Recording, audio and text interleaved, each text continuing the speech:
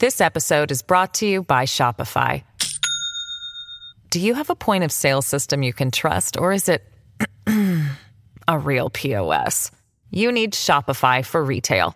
From accepting payments to managing inventory, Shopify POS has everything you need to sell in person. Go to shopify.com/system, all lowercase, to take your retail business to the next level today. That's shopify.com/system.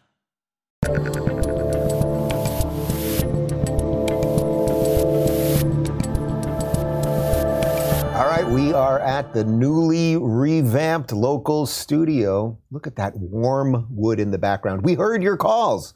Warm it up, guys. And we did. Here we go. The brand new local studio. The brand new local studio. I'm still old-fashioned Dave Rubin, and I am joined today by my friend, philosopher, author. Can I still call you, you're a teacher of some sort? Teacher, friend, and friend of the show. And friend of the show. That's what you said when you sat down, more importantly than anything else. Friend of the Rubin Well, no, it's Report. actually not more importantly. Our friendship is the most important thing. And yes. It's nice to be a friend of the show. Well, it is good to see you, my friend, Pete Boghossian, obviously. You have not been on the show since February, we just checked this, February of 2019. So quite literally 4 years ago this month. Right. It's been a while, a lot to catch up on. We booked this thing a couple weeks ago. Right. And then last night was the State of the Union address. Right. So let's start with that, because something interesting happened, and I referenced it on my show this morning, on my wrap-up show, that what I see happening in America that I think is one of the most disturbing trends is that we're all watching the same script. We're all watching the same movie, and we are experiencing wildly different things. We are seeing completely different things. Our reactions are completely different. Anyway, I'm watching that thing, thinking this guy's a liar, a fraud, he's obviously drugged, these people are bringing in all of the wrong policies, it's a miracle he hasn't fallen off the stage and knocked the podium over. I mean, all of the stuff. And then I'm looking at your Twitter, and you're seemingly impressed by what's going on. You seem to like him. You seem to think that it's put to bed some of the questions about his mental acumen, et cetera, et cetera. His dementia. And then I thought, man, I cannot wait to sit with Pete tomorrow because we're friends. And it does not matter 100%. if we disagree on this stuff. But how we could view this so differently. Right. And so the other context of that is you're texting me like, are you drunk tweeting? Yeah, well, I thought you must be drunk or you were hacked into because you're going, Biden seems sharp. This all makes sense. And so I guess the more profound point is that we can disagree about our perception. We're going to talk about what we perceived, but we're still buddies. I'm still sitting here. We're going to hang out that. There's a context for our disagreement. So this is what I thought. Independent of the content, the narrative that Biden is senile or he has dementia, I think that speech, to me, it completely put that to rest. He was sharp, he was focused, and I understand he has a teleprompter. I understand he has notes in front of him. A senile person or a person with dementia, I don't care if he's on Modafinil, whatever drug he is on, I don't think he could have delivered that performance. Now I'm talking independent of content. Okay, so let's put content aside. Yeah, and we can talk about that content. Sure, so we'll do the content and the policy thing after, but putting that aside, so you're just talking about his physical and mental ability to walk up on that stage and read that prompter. You think that, look, I can't diagnose him and say for sure he has dementia or Alzheimer's or something. But to me, he clearly has something wrong with him. And that the fact that they can prop him up either through Adderall or a ton of coffee or God knows what they have, whatever those drugs are. I don't know. How do you view that and go, well, because he had a decently cogent 2 hours, that overrides all of the other video of the stammering and confusion and shaking hands with ghosts and things of that nature. It made me question. Okay, two things. Let's take one step back. The thing that changed my mind about Donald Trump was when in Trump's second debate with Biden, he clearly destroyed him.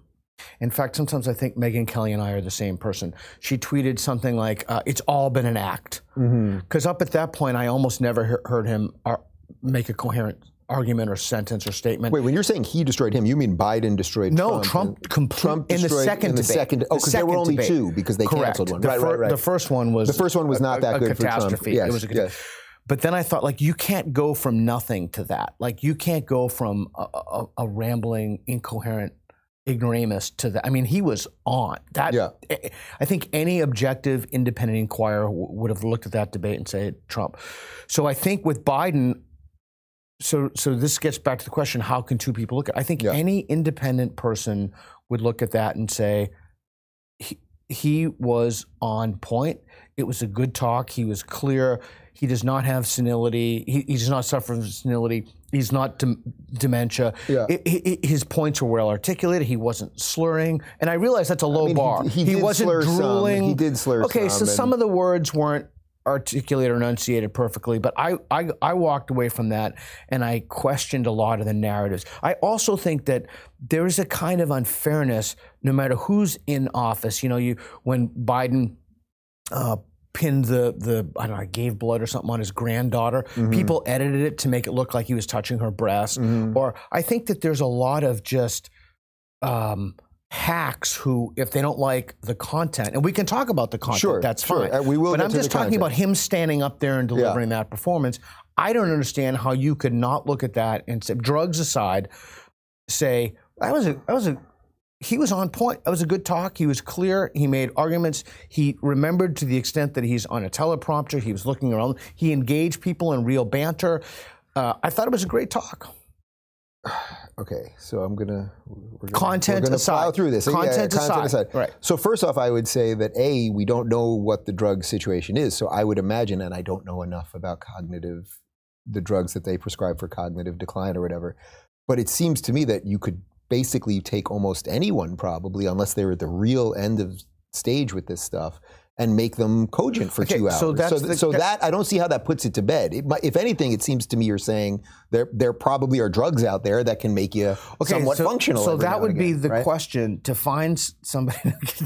Again, this is coming from a guy who was brought up in ethical violations for hoax papers. Right. You find. And by the way, I would prefer that you're right in a way. He is still the pilot of the plane, right? Whether I agree with the stuff or not, the guy is in charge of an awful lot. But hoping that I'm right doesn't make it right. Like you would have to find people who suffered from similar perceived cognitive ailments and give them whatever suite of drugs and see if they could perform. I would highly doubt it, unless you want to say he's somehow like a trick pony.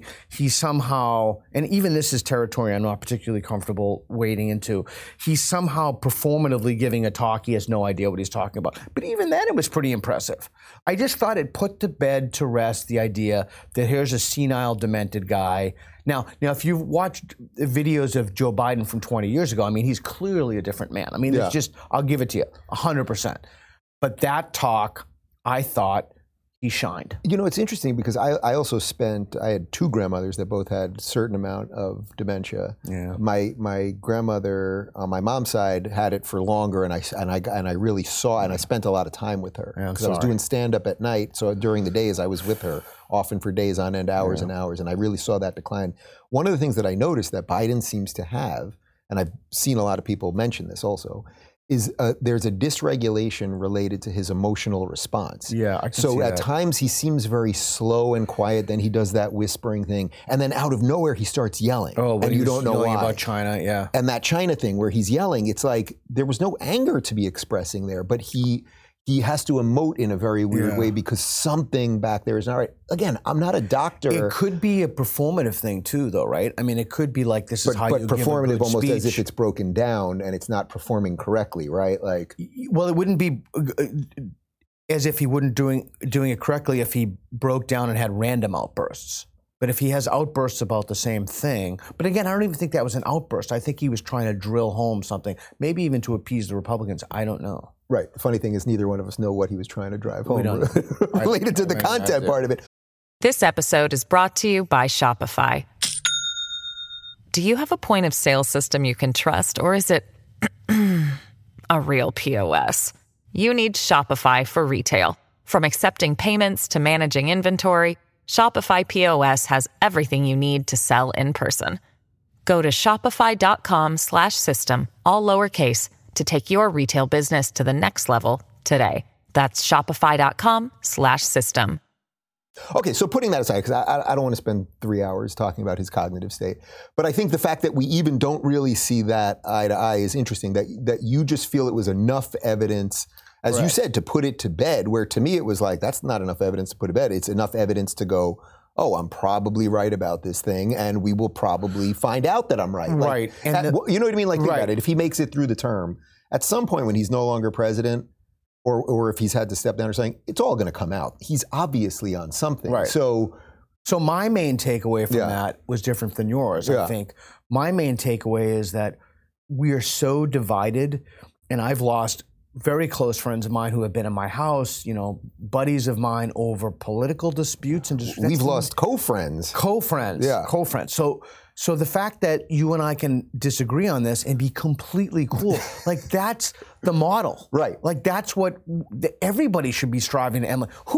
Look, dude, if you said, listen, my kids are sick, I know you're in Florida for a few days, David can't do it, can you help me out? Dude, in 1 second, I'd be there. Yeah, so I know you would. And does it matter to me if you think Biden is a driveling fool? No, it doesn't matter to me at all. It's actually more interesting in a way because we're all going into our own echo chambers, whether we like it or not. It's becoming increasingly hard to do it. So because I know you as a person and as a decent human being and all that, to watch last night, and I'm watching you tweet, and I'm like, this is wild. But it really made me want to sit down. So let's talk a little bit about the content of some of this stuff. I don't think of you as a purely political beast, but you sort of became a political beast because of what was going on at Portland State and your stance on free speech. So maybe for people that haven't seen our previous interviews or don't know too much of your bio, you want to maybe hit like a minute or two of that just so that it has a little context. A little context to how you started talking about politics, I guess. So I experienced a woke takeover, or let's put it this way, I experienced an authoritarian takeover fueled by an ideology, not only for which there was absolutely no evidence, but for which the evidence was against. Every time I started asking, not even questioning, but asking for evidence, the hammers came down, the investigation started. So you were an assistant professor of philosophy. We did an event very early on in my career. With Christina Hoff Sommers. You brought Christina Hoff Sommers and I to Portland State to and do remember an event. The SWAT teams, the security guards, they were everywhere. We had to go in the room and they were like shielding us. That was the first time, subsequently it's happened all the time now, but that was the first time I had ever done an event where security was needed, where there were protesters outside, people screaming, there were threats of violence, cops everywhere. I remember we had to go to a separate green room where the cops then had to escort us to the stage. All this craziness. These huge shields that were like, in case someone shot or something. Yeah, I remember that. Yeah. But the point is, you were an assistant professor of philosophy, a lefty, a liberal. Right, liberal. I was never a lefty. Oh, okay, so you were liberal in the classical sense of liberalism, but that was not good enough for a place like Portland State. It was not good enough. It not only was not extreme enough, but it wasn't good enough because to question the orthodoxy means you're not just wrong, you're bad. Yeah.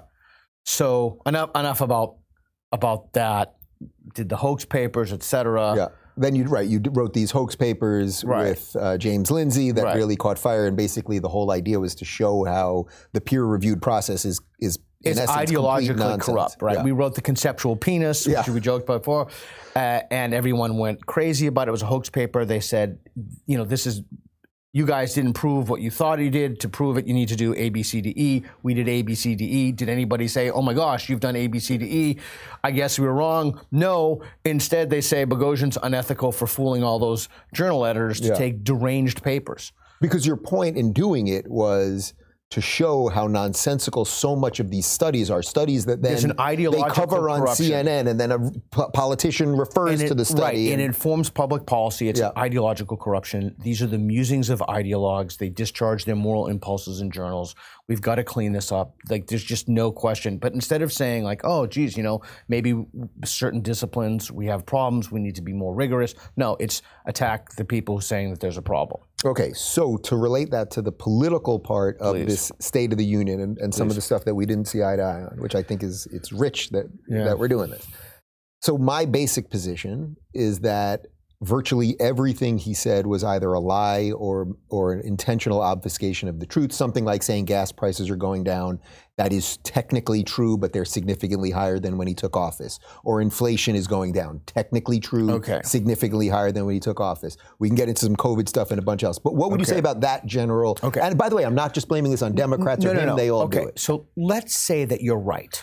Okay. Let's say that 100% of everything you just articulated to me is correct. Yeah. Wouldn't the best way to convey that to have Sarah Huckabee wouldn't it be to just go through those points and say, Biden said this. Here's the actual data. It's not true. It doesn't have to be complicated, Ross Perot That's precisely, by the way, what we did on my show today. That is what we did on my daily show. But that's what people do when they participate in a similar framework of rationality and reality. Yeah. I didn't see that at all in her. I don't know, did you watch her? I did. Okay, so she's talking about Trump and narratives and story. No. If you believe that Biden said, not you, but if one believes, the Republicans in particular believe it, then in the retort to that speech, you go by. That was like a canned, prepared Right, so talk. you wanted something written on the fly, basically, which I agree. I agree probably would have been. This is what, he said this is just not true. And the American people need to know why it's not true. Right. Like he said he's going to trim the debt by $2 trillion. The whole thing about the police was completely insane. Yeah. So I would much rather have preferred, forget what I would have preferred. If you want to talk about things that are true and participate in reality, then that follow-up talk, that, I can't remember what the rebuttal or what have you. Yeah, that should have been data-driven and talked about where Biden was wrong, and it did not. Okay, so. And it was a terrible missed opportunity. So I will say, and I said it on my show this morning, I thought the speech itself, I thought was quite good because I think she was dealing with the grand narratives. I liked her line. I agree. I liked her line on you're basically either for reality or for craziness, something to that effect. But yes, she didn't go in. They clearly didn't write it on the fly because then they could have done what I did on the show this morning and shown data. Or Vivek Ramaswamy could have given a great talk. Woke capital. I mean, he could have done that. Right. Okay. So putting. Sure. Let's say it was flawed, or let's just put that aside for a second, the rebuttal, because very few people actually watch the rebuttal. In a case like this, someone like you who cares about truth, when you hear him say these things, if you're willing to grant me the leash that what I'm telling you right now is true, that gas prices, for example, when he came in were about $2.30, they went up to $5, now they're around $3.30, so they are higher than when he took office, and then he says they're coming down. It's a complete trick. It's just a verbal trick. Now, I have no doubt Trump did it. I have no doubt Obama did it and everything else. But I think something's happening now where the lies, because of COVID, are so everywhere in society, and they have been so debunked in real time that people can't take it anymore. Something feels different about the lies. We can be lied to a certain degree. And I think we're crossing a threshold with the lies that is going to do something very dangerous, something like that. So what are you asking then? So what I'm asking you is, if you can grant me that what I just told you is true about gas prices and inflation, that it is true. Inflation was here when he got into office, then it went here, now it is down a little. So his argument, over 8%, right? His argument is that it's down, but it's like, no, it's not down from when you took over. It's down from the peak of it over the summer. Yeah, and the implication of that is it's causal. Like he caused it. Like there's some policy position or the Fed or something. Which is also dangerous, that they think as political beings and as presidents that everything that happens is because of them, which is also nonsensical. Right. But what I'm asking you specifically is, in terms of the manipulation of truth that they're all constantly doing, what do you think we do with that? Boy, that's a fantastic question. I think that's one way to bridge the liberal, conservative, Republican, Democrat divide, is just stop denying reality. I mean, one of the things that jumped out at me in that talk, and I don't know I think you've had Heather McDonald on your show? Many times. She's going to come on in a couple of weeks. Yeah, okay. So she's great at this. Matt Thornton has a great book, The Gift of Violence, about this. When he was talking about the police and the role of the police with young black men. Yeah. I mean, that was just so contrary to what the data is. Since George Floyd, homicide rates among black men have gone up 50%. In my own city of Portland, Oregon, they've gone up well over 200%. And that's another story. I'm happy to get into it, but that's another story together. Yeah. Death by young black men, the number one cause of death is other young black men. Yes. And that's the only true for those quote unquote racial groups. And so I think denial of reality and not stating, we need to be blunt about facts and evidence and not couch them in political terms. Now, when he talked about, whatever his value systems are and how you can solve the problem, that's another thing. But to blame the police for this, or to say that the police are causally, I can't remember exactly how he framed it. And that's just, not only is that's just false, that's just complete denial of reality. Well, not only is it a denial of reality, but I think he does it as a bit of cover because he can't lose his radical base. Okay, so that's the thing. That's a political thing. Okay, so that's the thing. You need to signal to your base. And so I think that so I lost, just as a side, I lost 1,000 followers from my tweets last night, which I thought was kind of funny. I hope I got one or two for you when I was kind of making fun of you. Yeah, no, I just kept laughing about it because, one, it's good to not be captured by your own audience, sure. Audience capture. But the other thing is, I think if you're not willing to cross the line and say, look, if somebody does something, not everything Ron DeSantis, if you're a lefty, does is bad, or not everything, but so many people, they're just not willing to cross the aisle and say, look, this is true or this is false. And, Harris was up there, clapping, robotically clapping at these idiotic things that are clearly divorced from reality. I don't know in a two-party system what the solution to that is, given the penalty for crossing the aisle. Andrew Yang and others have suggested, well, that there is no solution. You have a third party, et cetera. I don't know what the solution is, but I do know that the environment is so toxic right now for even saying you agree, or not even that, platforming, going on someone's show. I just talked to Brian Keating this morning. Yeah. Even going on someone's show when he did the PragerU videos and the grief people have gotten from that the left then won't have you on because it's Konstantin Kisin is another example. I'm another example. I used to be able to go on all sorts of things. I owe you an apology, by the way. Uh-oh, why is that? I owe you an apology. Maybe we should say this off air. No, do it on air. You used to tell me that, this whole shadow banning from Twitter and stuff, and I'm like, oh, dude, please, come on. But it turns out you were completely right. You were telling me that all along, and I'm like, I wasn't thinking it was a conspiracy theory, but now, Jack goes before Congress. He basically lied. He lied. He lied under oath. I hope they get him for perjury. He lied under oath. Under oath. As we're taping, well, the thing is, and what his lawyers will get him out of, and why no one ever goes to jail. Because they didn't call it shadow Yes, banning. exactly. They didn't. It was a linguistic trick. Okay. They never called it shadow banning. What did they call it? They called it. What did they call it, guys? It was something. It was de-escalation. What was it?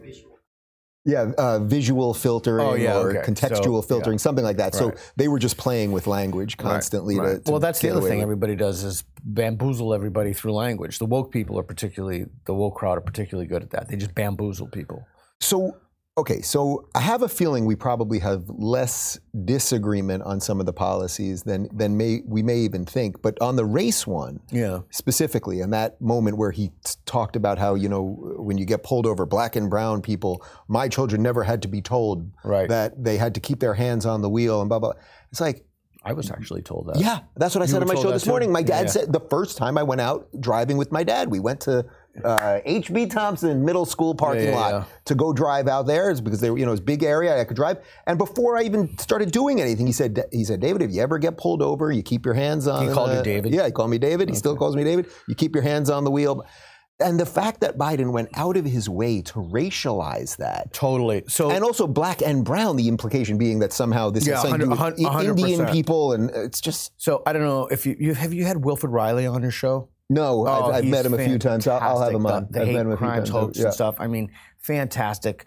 What a shame that we have to live in a society where I have to say to you, well, he's a black academician. That shouldn't have literally anything to do with it. But he has some Should great I tell data. you about my black friend Larry Elder? Right. Feel better right. About See, this right. So we don't. That's the other kind of point of commonality. What should we do? Is we should be able to agree that there's a truth of the matter independent of whatever immutable characteristic you possess, right? So if we can't agree to that, then there's it really is incommensurable at that point. But the fact that we consistently racialize this is a problem. But here's my pushback on that.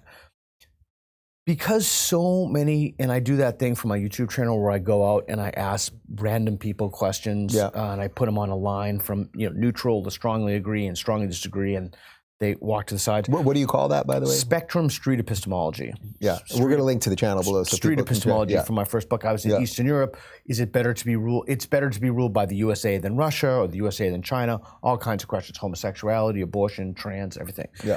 But consistently, one of the things that I find in that is when I talk to black people, not African Americans, but black people, they're pissed, and they're deeply. They're not even deeply concerned. They're worried. They're fed up, and I think we need to have an honest conversation. Is that imaginary? Are those concerns they have how rooted in reality are they? And I think which concerns are you talking about? When you make the distinction, you said not African Americans. So you're talking about when you're in Europe? Well, people, for example, who just have dark skin. Okay. So in Europe, for example, if they're not African Americans because they're not Americans. Right. So, but that's one thing I consistently find is that they are mad, they're frustrated, they don't know what to do. And I think we need to have like some kind of an honest town hall debate that isn't captured by lunatics for what is the nature of, like, what are these, I don't like to use the word grievances because it's so fraught, but what are the perceived problems and what can we do to help people? And so what are you hearing as a perceived, what would be that someone's angry about? I mean, I can go through the list of watching MSNBC and I know what Joy Reid's screaming about, but give me what like an average person. The list is that they don't have the same opportunities that white people have. And I think if you look at the demographics of school systems and the funding of school systems, they're right. But I don't think it's on racial lines. I think it's on economic lines, and then the mode, if you will, the distribution happens to be that more poor people are black than white as a percentage of the population. But I think it starts... We'd also have to talk about why that is, because more black people were educated and in two-parent homes until the welfare state in the early 70s. And Thomas Sowell's been writing about this forever. Correct. So it has a lot to do with the Democrat policies, not just that the system is inherently racist. And so how do we get beyond, how do we speak bluntly about facts and evidence without having the Democrats go berserk or the Republicans go berserk? How do we just say, listen, this is the data. We need to make the best policies based upon the best available evidence without people losing their freaking minds. Like, I don't know, well, I do have a theory on that. No, go ahead. I mean, it's what we're doing here in Florida. Which is? We have a highly competent government that is run by someone who is clearly articulating what their beliefs are. And when they try to bring crazy transgender identity into schools, nope, we're not going to do that.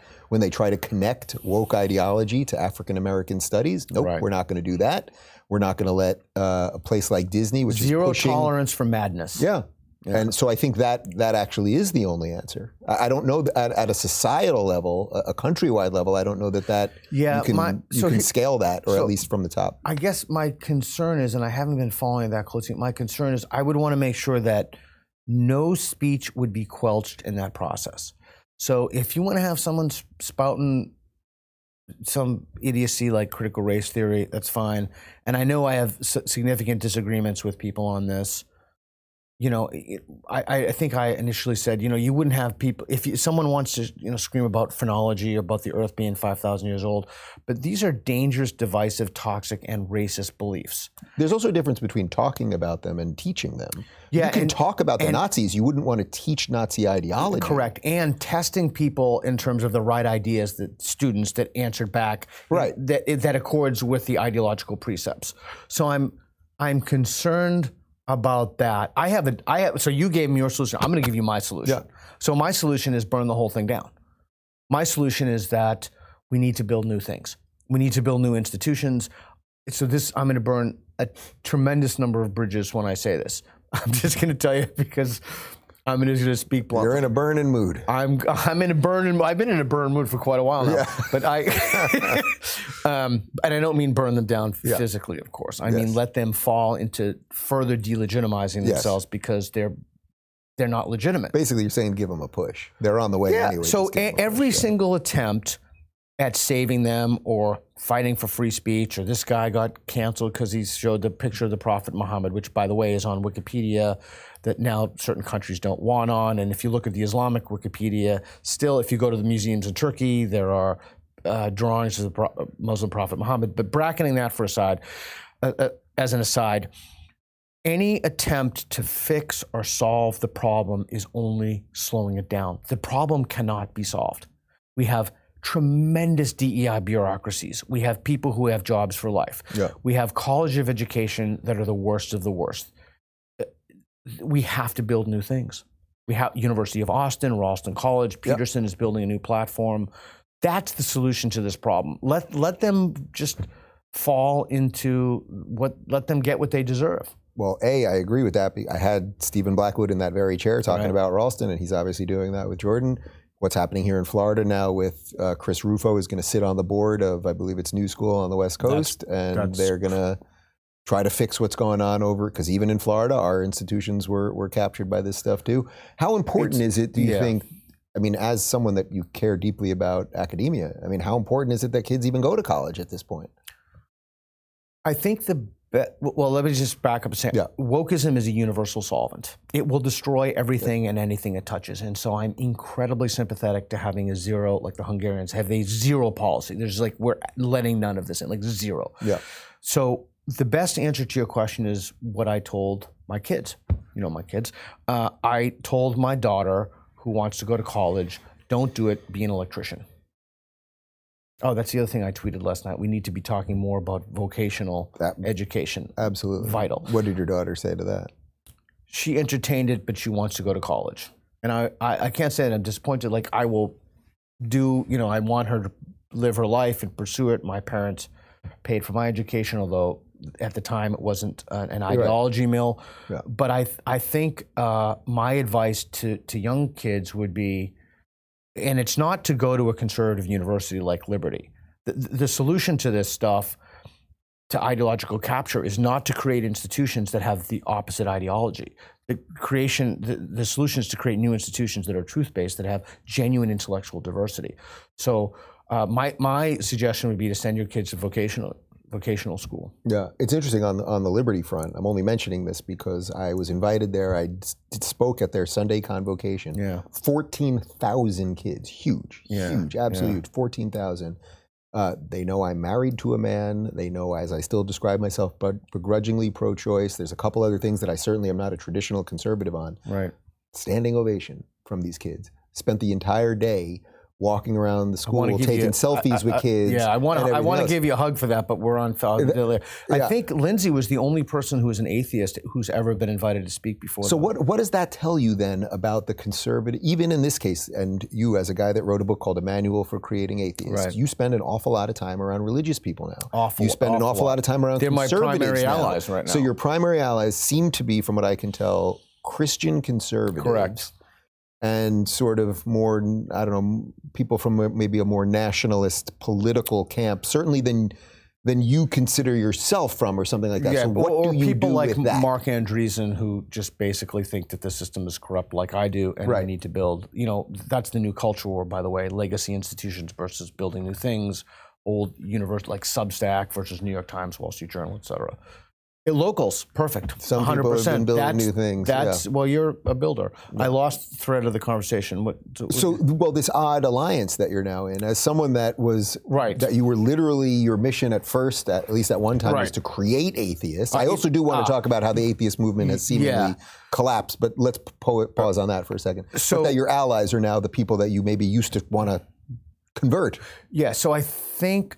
I never converted anyone. I just gave them the tools to convert themselves, just to be clear. So I think that this culture war 2.0 is very different from 1.0. I published a piece in this in the American Mind years ago. But,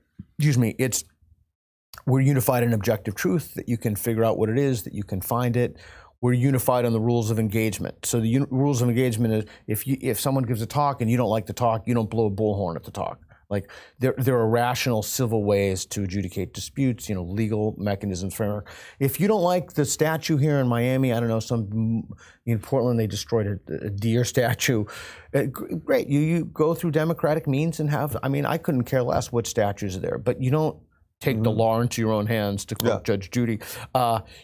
So there's an agreement that there are mechanisms that we can go to figure out how to solve civil issues, civil disputes. So that's the other thing. Right. So are you shocked, though, even at this point, even though if people go back and watch our videos from 6 years ago, they'll find us talking about these same things, me from a more lefty perspective as well. But the point is, are you shocked that there's virtually no liberals, obviously not none, and Bill Maher is doing it, and I know you know 2 or 3 others, but what you're talking about are they're liberal principles not defended by liberals. That's correct.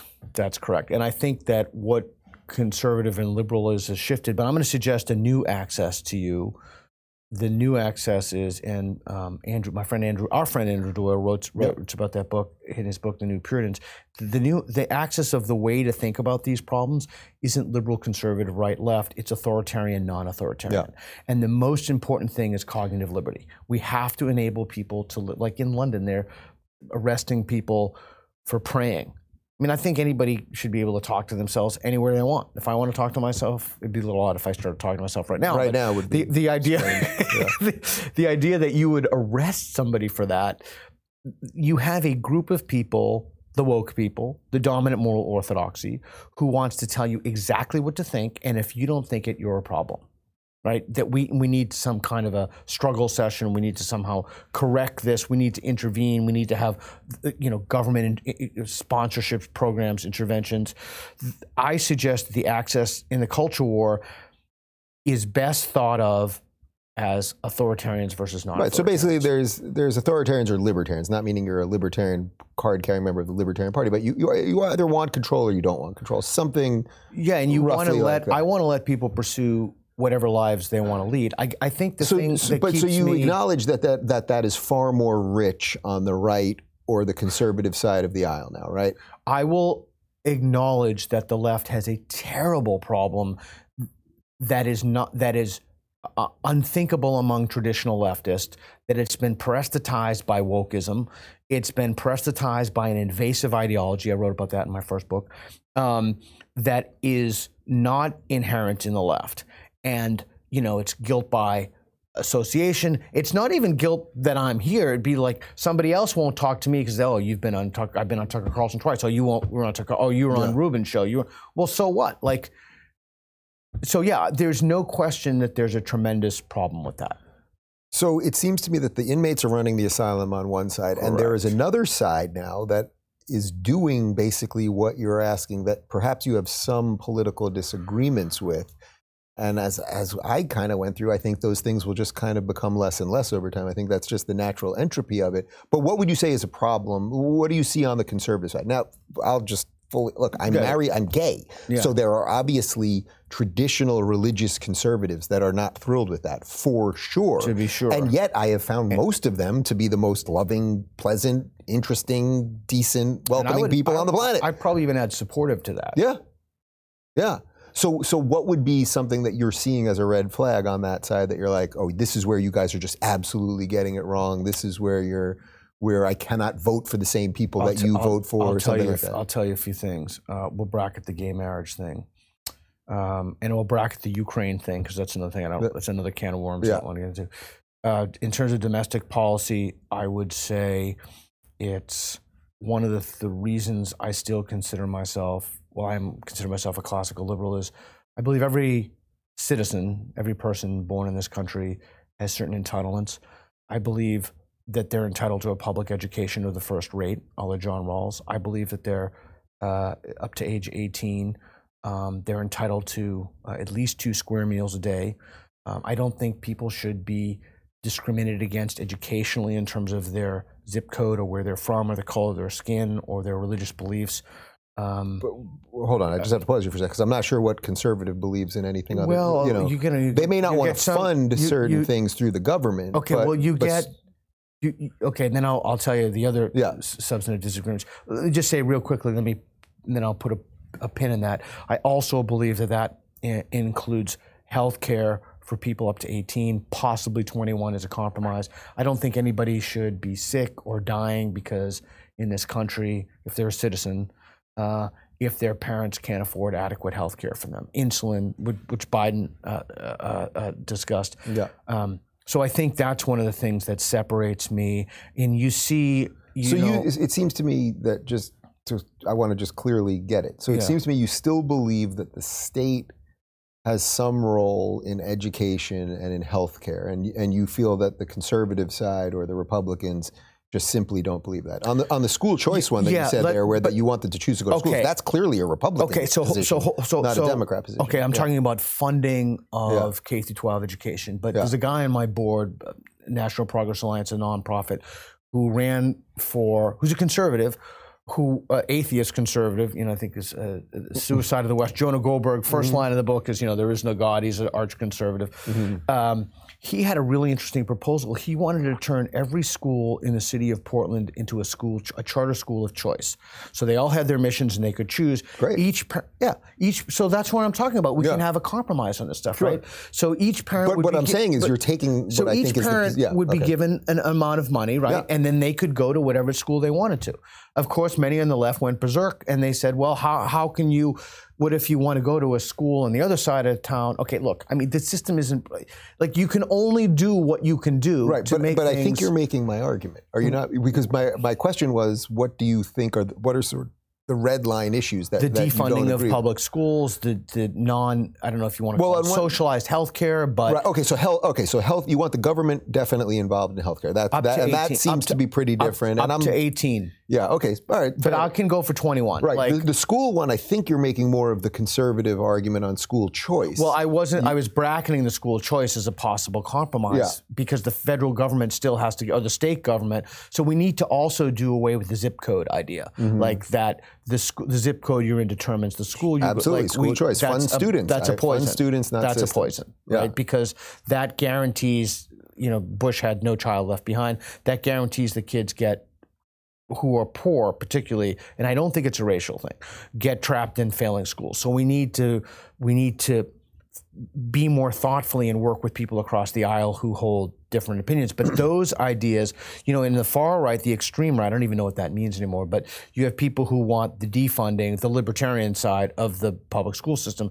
So that's two differences. Other differences, abortion, for example, but that's a thorny issue. I'm not sure how, especially with the new Supreme Court decisions and the state choices, and so. So you're obviously pro-choice. I am. How did you feel about the Roe v. Wade decision? Just kicking it back to the states where it was originally. I wasn't happy about it. One of the things I do in those videos where I go around, I ask people. I do a lot about abortion, and I'll say, so they'll start on the neutral line, and I'll say abortion should be allowed legal up to the first trimester, and they'll go from strongly agree to strongly disagree.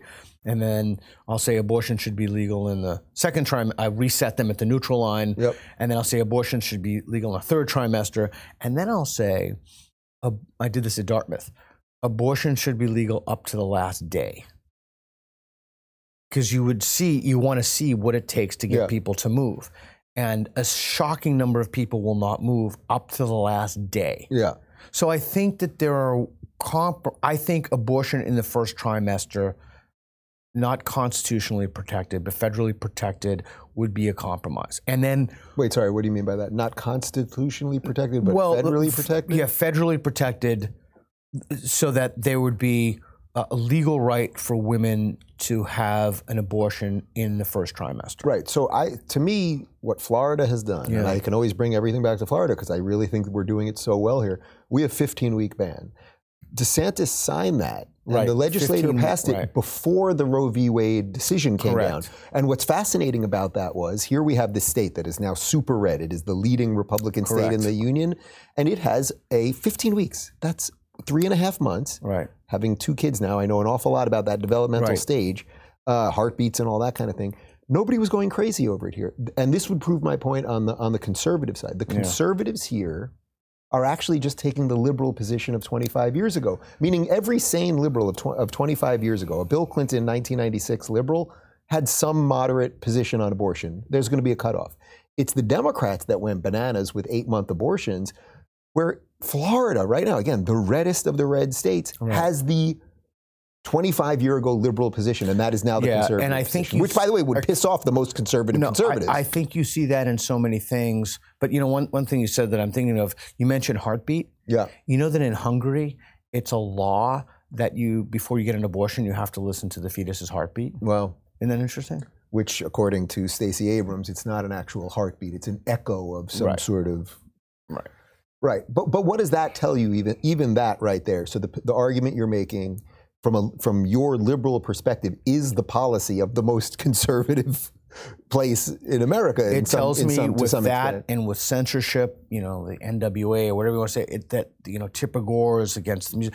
That those policy positions have had a large scale shift. Now you've been saying it for a long time. To be a conservative means to defend liberal values. Yeah, and I think that there's a profound truth in that we have far more, not we, but the general, we have far more in common than people think. So, okay, so if I think most people watching this are probably going, all right, I tend to agree with a little more of Dave's politics, but Pete's making sense. They want to live in a country with someone like you the same way they want to live in a country with someone like me. But what we're still dancing around, I suppose, is what do you do? Well, first off, how do we quantify how many woke people there are and what level of power they still have? Because that stuff is still in the speeches. It's in Biden's speech last Hold on. Before we get to that, I would argue that virtually everybody wants to live in your America and my America, because your America and my America are the same. They're identical in, I would assume, at least one way. Yeah. You want people to have liberty. I want people to have liberty. I want people to make their own choices and be responsible for those choices. I believe in truth. You believe in truth. We might disagree about Biden slurring or whatever it is, but we want to live in a society that's basically has the rule of law. Right. You know, I got something to eat before I was coming over here, and I was walking out, and some guy tried to chop me for no reason. In Miami? Yeah, you know, just right down the block at that supermarket down there. Some guy just tried to chop me.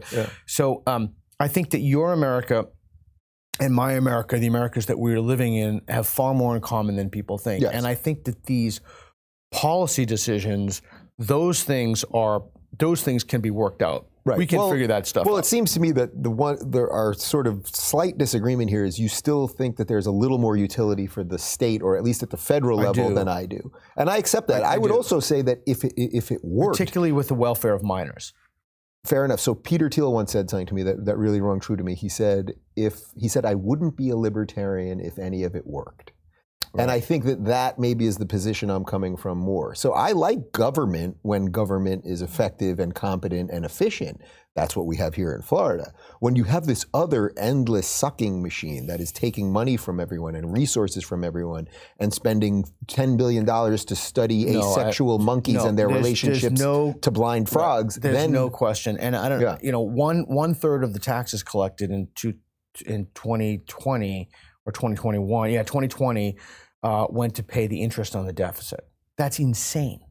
That's insane. Everybody's screaming about, sustainability. That's the most unsustainable thing. And wait until the dollar doesn't become the global currency reserve. Right. Wait till China says, hey, we'd like you to pay off our debts. It's a good thing we have nukes. So understanding that, I think you're right about that. And by the way, when I did Bill Maher's podcast, and we disagreed on a whole bunch of stuff, actually more than you and I are disagreeing out here, because he's really has this wild stuff with Trump still and whatever. Right. What he said at the end was, he said, if you and I are not within the acceptable boundaries of what a society could tolerate as differences of opinion, we're totally screwed. I mean, I think that's the right 100%. Approach on that. But what do you do for the whatever amount of people the woke thing has infected? It continues to infect people. And we're in a race, it seems to me. We're red-pilling people left and right. I see this happening all the time with my own audience, and when I go to the supermarket, people saying to me, Dave, I didn't believe any of this stuff 2 weeks ago, then I saw your show. I just had the same experience. Right, and you do it, you're literally doing it for a living. This is all I do. But we're out, but the race is what I'm talking about. So we're red-pilling. Okay, fine, we're getting people to see reality. The woke thing's still infecting all of those things. As you said, it gets in that system and destroys. So how do we quantify where are we winning? Are we losing? So this is so we got to slow down. I'm giving you that. So let's talk about what the woke control. They have complete control of the university systems. They have the DEI, bureaucracies, et cetera. They have control of most legacy institutions. The two things that almost nobody talks about, because almost nobody knows that they control, and the damage that they do, is they control colleges of education and Wikipedia. Okay, so let's break that down, if I may. So I can't teach with all my publications, years, et cetera, doctorate, et cetera. I can't walk in a classroom and teach. You have to get a teaching certificate. Teaching certificates in this country, I'm going to say this, and this is people are going to be like, no way, that can't possibly be true. It's solely predicated. Actually, Peterson spoke about this. I think he's working on some of he's working on this. He's working on this. Yeah. It's predicated upon a book from a Brazilian educator, Paulo Freire, The Pedagogy of the Oppressed. The idea is that you teach to liberate people from, he didn't say perceive, but perceive oppression, as opposed to teaching for anything else like the truth. Yeah. We've educated an entire generation of teachers, pre-service teacher education programs. People are going to get their future teachers, go into the classroom and teach, to demean truth and to uphold certain non-falsifiable ideological ideas like lived experience. So lived experience trumps objective truth, et cetera, et cetera. So that's an enormous problem. And the reason that's a problem is even if you could take out all wokeism, like you literally extirpated it from all K through 12 schools, it would just repopulate because the teachers would go back in. Yeah. And that's the other reason why we need to build new things like the University of Austin is because we need teacher training programs for people who have not been indoctrinated into the tenets of woke ideology. Okay, so the second thing that nobody talks about is that Wikipedia is woke, the editors of Wikipedia. Oh yeah, it's wild. I have people, out of control. And so we're gonna do something on that breaks that down and explains the racket and the scam that it is. My Wikipedia page is consistently vandalized. It's hijacked by a few people. Yours is as well. I've looked. Yeah. Okay, so we got those two things. It is almost impossible to underestimate the degree that woke infiltration has played in society, in our institutions. Look, having spent a few days with Elon at Twitter, he knows that there were bad actors. Yeah, he called it a giant crime scene. Yeah. And it was a giant. I just spoke to Michael Schellenberg, who's a good friend of mine. We just, it was a giant crime scene. And the idea is that woke people, they get indoctrinated into the school system. They go out from it starts in K through 12 because again, their teachers get teaching certificates that are indoctrinated. They go through college. They then, because they have the college degree, go into positions of authority in the society. And then slowly but surely the terminology comes in. Safe spaces, microaggressions, trigger warnings. Inclusion is a huge one that nobody talks about anymore. Mm-hmm. Very few people talk about. They have infiltrated virtually every industry, economy they've infiltrated the military. They've infiltrated the Biden, the government. They've infiltrated the Southern Baptists. They've infiltrated the Catholic Church. So the question is, what do we do about it? And I have a whole set of prescriptions that we could talk about. So there's the build new things version of it. There's the argue with people to show them the light sort of thing. Not argue with them, but ask them, communicate with them, listen and communicate with them. Sorry.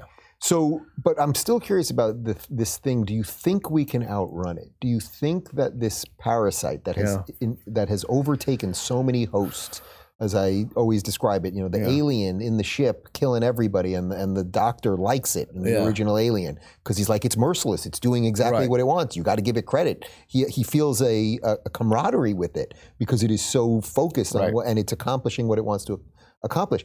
Do you think we can outrun it? 100%. Even if we have an entire generation of young people coming 100%. Behind us that are going to be more energetic than us and blah, blah, blah. It's not sustainable. Yeah. And I'll tell you why it's not sustainable. It has by design, it has no apologetic. It has no defense built into it. Woke people don't know the other side of the argument by design because it's platforming, it's Nazism, they won't read it, they won't look at it. It's not even things like gender studies, but there is no debate. There is no conversation. And when you take debate and conversation out of it, you just go ever further down into a rabbit hole. But just recently, the last few days in the Chronicle of Higher Ed, they've had pieces coming out. Even the New York Times, which is the wokest of them all, I think they hired McWhorter to kind of save their image, et cetera. But you see now people starting to question, people starting to challenge, people speaking openly about it. And unfortunately, they're doing it in the most superficial manifestation, which is cancel culture, right? So what do we do? What do we do about the fact that we have ideological capture of our main institutions? Well, let's talk about what the problem with that is first. The problem is that those institutions don't have any legitimacy. You don't, Habermas called this the legitimation crisis. There's a crisis of a lot of people, I've been screaming about this for years, nobody listens, but the reason for that is they don't have legitimacy because they're not legitimate, so people don't trust them. So that's why, to bring it back to what I said at the beginning of the show, we need something we can rely on. We need some gold standard, something that universally aligns us politically, socially, morally, and that should be the peer review process. If something gets stamped as peer review, we can say the best minds have tried to falsify it, experts in the fields have tried to look at it. And I also want to say one more thing. Yeah, but you accept that the inherent problem is that the woke will never accept that because they will say it is an old system. That's why we need to destroy it. We need to build new things. Yeah. That's also why we need ideological diversity. Yeah. People will say, well, why should I trust the science, they'll put in quotation marks, on global climate change, anthropogenic warming, if the university is staffed with 99% ultra-leftist? Well, they're right. Yeah. That's absolutely right. I mean, that's why when the Supreme Court is balanced, 5-4, conservative liberals, maybe a far righter, a far lefter, that's why people are more likely to trust those decisions.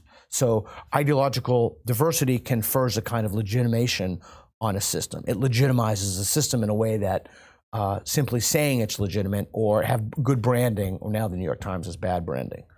Well, it was all the news that's fit to print, and now it's all the propaganda that's right. Now it's been ideologically captured. ACLU, SPLC, things we used to trust for hate groups, for example, we can't trust those. And I will tell you, to repeat it again, one of the biggest problems that nobody's talking about is Wikipedia. Yeah. Well, it is a problem. I wonder, where is it being then used that it matters? So like I gave up years ago trying to contact them and try to correct There's no things. point to it. It's just pointless. It's just pointless. But where is it being used that it matters? Like, does it matter that much? Like, you think because people are actually trying to find out about people and trust it? I'm even hesitant to say this because now there's people who are doing this to me are going to double down on it. But you know that I don't even know how many books I've written the foreword to. I've written the foreword to a lot of books. I just wrote the foreword to Rajiv Malhotra's Snakes in the Ganga. I've written the foreword to John Loftus's book. I've written the foreword to Lindsay's book, tons of forewords. But I wrote the foreword to Dan Arrow's book, who's now a woke maniac. Yeah. I wrote the foreword to Stefan Molyneux's book, Against the Gods. It was about agnosticism. And of all the forewords I wrote, it's in there. That's the one. And it's like, not only that, he wrote the foreword to white supremacist Stefan Molyneux, as if I'm somehow in a long-standing collaborative relationship, as if I'm in some kind of cahoots with a white supremacist to talk about whites, the superior race. But those things are incredibly damaged because they're bundled with the software when you get them. They're bundled with browsers. And so when people want to learn about something quickly, they go to Wikipedia. There are 50 this is a whole other show. The way that those decisions get made. The guy who edits my page is openly Antifa. It's interesting because I think you could probably, and this is what Elon was saying about a crime scene, you can probably make this same argument for almost every big tech company that there is. There was a while where I was being doxxed on Reddit and horrible things were happening on there. I contacted someone extremely high up at Reddit, like VP level, and they basically were like, you have to submit a support ticket. Right. And I was like, well, I'm being doxxed. I could have someone show up at my house and kill me. These are people who are obsessively hating on me, blah, blah, blah. Correct. And well, you have to, and I do the ticket, nothing comes of it. And it's like, you guys, it's as if the system is designed to let the worst ideas flourish. Not as if, maybe as if I'm being too generous. It's designed to let a small group of radical activists who encourage violence, who really, there's no polite way to say it. They're just dyspeptic malcontents. And I don't know what these people do. They must have no lives, no jobs, and all they do is hate. Like I see the stuff on Reddit, like about they go crazy on you, they go crazy on me, they're going crazy on everybody. So that's the thing that I think they've helped the trajectory, honestly, and they've really? I think they've also helped me. Like first off, at this point, I just don't care, but it never stopped me. And if anything, it was fueling my desire for success, and I didn't realize it when it used to bother me. Now it's just like, all right, keep going. But, so that's two. I also think it's funny, sort of like you're waking up like Dave Rubin's the biggest problem. Here's my. I think you're in another level than I am. Do you remember when we were walking when we got ice cream? Do we need to? Are we over? No, we're good. We're good. You remember when we got ice cream and when that was my look. We're going to continue because he's doing okay this time. Oh, okay. We're always 50-50 with you. Okay. Yes, we were getting ice cream. I remember the Twitter eggs went with my son, and you said if a guy came up to you with a Twitter egg right now and started screaming at you, you remember that? And I really thought about that was really, why should you? Wait, just to be clear, we were walking down the street going to get ice cream with your son, and we were talking about this like endless hatred that people get online. And I was saying how if someone across the street just started screaming, "Pete Boghossian is a F and blah blah blah," you would just keep walking. Pete Boghossian, you wouldn't walk up to them and engage them and spend time with them and all of those things, right? You would just keep walking. But for some reason, there was this need for people to do it online with the anonymity as a cloak. And so two things. My fear has always been that I've got something wrong. And the way that I can figure out if I've got something wrong is to listen to dissenting voices, is to listen to say... Which they're going to use that against you. Right, and that's what I said on your show last time. I think I missed a word, but the most important thing is you have to figure out whose voice doesn't matter. Like if you, this is a great example. Like this brings it back to what we talked about. Are you drunk tweeting right now? Yeah. Like... So when you tell me something like, okay, Dave Rubin said that, if Dawkins contacts me, like I'd be, okay, now I've got to stop and think about this, but if it's a random person, there's no point to even looking at it, right? But I do think that there is something, if I could give advice to people, I don't know where I looked, if I could give advice to you, you have to figure out whose voice doesn't matter. And if you're being mobbed on social media or people are freaking out at you, like, so what? Like it just, this too shall pass. Like it's just people who have way too much time on their hands. The other thing I've learned going around the world asking people questions like political questions or controversial questions is when you leave the United States, people are not looking for a reason to be offended. In the United States, particularly on college campuses, they are hungry to be offended. They are craving offense. They want to show what a good person they are, what a decent person, what a virtuous person they are by how outraged they are that someone's on a different line or has a difference of opinion from them. I mean, you seem to have done a far better job of getting over, you did it more quickly. I'm slowly at that point. But I have not. You mean getting over the nonsense? Arrived. Yeah. Of just. Well, I also think if you don't give them what they want, which at some point when I just was like, I'm never responding to these people, I'm never paying attention, I'm not giving it a moment of my public or private time. At some point, they just start running out of fuel because what they also want is the reaction. Right. There is nothing that makes one of these nihilistic kids happier. 100%. And that's the other thing. They already hate you. Yeah. They, short of you groveling, which would make them hate you more, there's literally nothing you can say. And they already hate you. The irony, and I absolutely know this is true of you, is if someone came to me, if someone sent me a thoughtful email saying, and by the way, I get something like this every now and again, Dave, actually you were talking about taxes and this and that, and I disagree with you on this, here's why. I will address it. I like 100%. It. We do a post-game show on my show now where I'm trying to get people to correct me. Right. Genuinely. If I screwed something up, but that's different than the nihilistic destruction. That's called integrity. Yeah. Right? That's called integrity.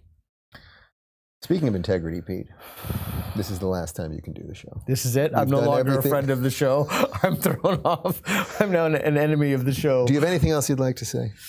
A man of great integrity. You saw Nancy Pelosi after Biden's speech. I did. She said he's a wonder. She does this weird thing with her hands now too. He's a wonderful man, an aspirational man, an incredible man. We hug him, man. I saw Chris Christie too, and again, he wasn't talking about the dementia thing or whatever.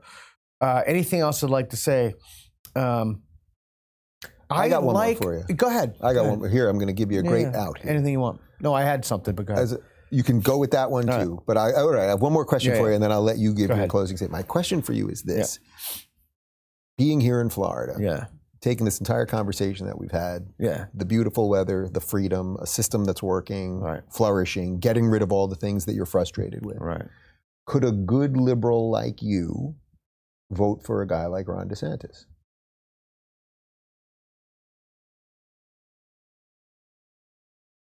Who's he running against? He's running against Joe Biden, or he's running against Kamala Harris, or you mean for president? Gavin Newsom, Okay, you named two of those three people I have very serious problems with. It seems to me he is the guy addressing more of the issues that you're talking about than anyone else. Yeah, and defending people's ability to live freely. So here's what I would do. So I would, rather than just capriciously answer it, this serious, you're looking at me like, come on, man. No, I'm telling you, I would look at what his positions are. The answer to your question is yes. But before I gave that yes, I would look at what his positions were, and I would balance those out against the person against he was running against. And then, but yeah, I see no reason why I wouldn't vote for a Republican if they had more evidence-based positions, for sure. Is that fair? You couched it like a liberal, but I accept that. Okay, I'll take that as a. And now I give you open floor to end this properly, the way you wanted to end it. I want to come back to something we said at the beginning. If you have a disagreement with somebody, then you just text them and tell them you have a disagreement with them. Like it's completely fine that you and I would have a disagreement about abortion or DeSantis or even things closer to our own heart, And if you told me, listen, I would have a problem with it, but I would have a problem with it within the context of our conversation. If you said, listen, I think the fact that you've adopted a Chinese girl is an interracial kidnapping. Okay, so we would have a conversation about that. That might be a bridge too far. Yeah. Well, no, it would hurt me. I'd feel hurt, but in fact, that is what you. Yes. I'd also your actual life. I'd also want to know why you thought that. Right. And also, but I think letting friends be wrong is one of the most important lessons that we can have. Right? And I also think it makes your life more interesting, and you have more spirited disagreements with the people. Aristotle talks about that in the Ethics. He said the highest form of friendship is between two virtuous people. I thought about that for decades since I've read that. Like somebody, you can come to me and I can come to you. If I think you're off base, I absolutely tell you're off base. And I think we've had those conversations before. Yeah. You've told that to me. Those are the kind of friendships you should strive to have, as opposed to everybody agreeing with everyone until you disagree about one small thing and then everyone's a Nazi. You want to go get drunk and fight some random people? I don't know about the latter, but maybe the former.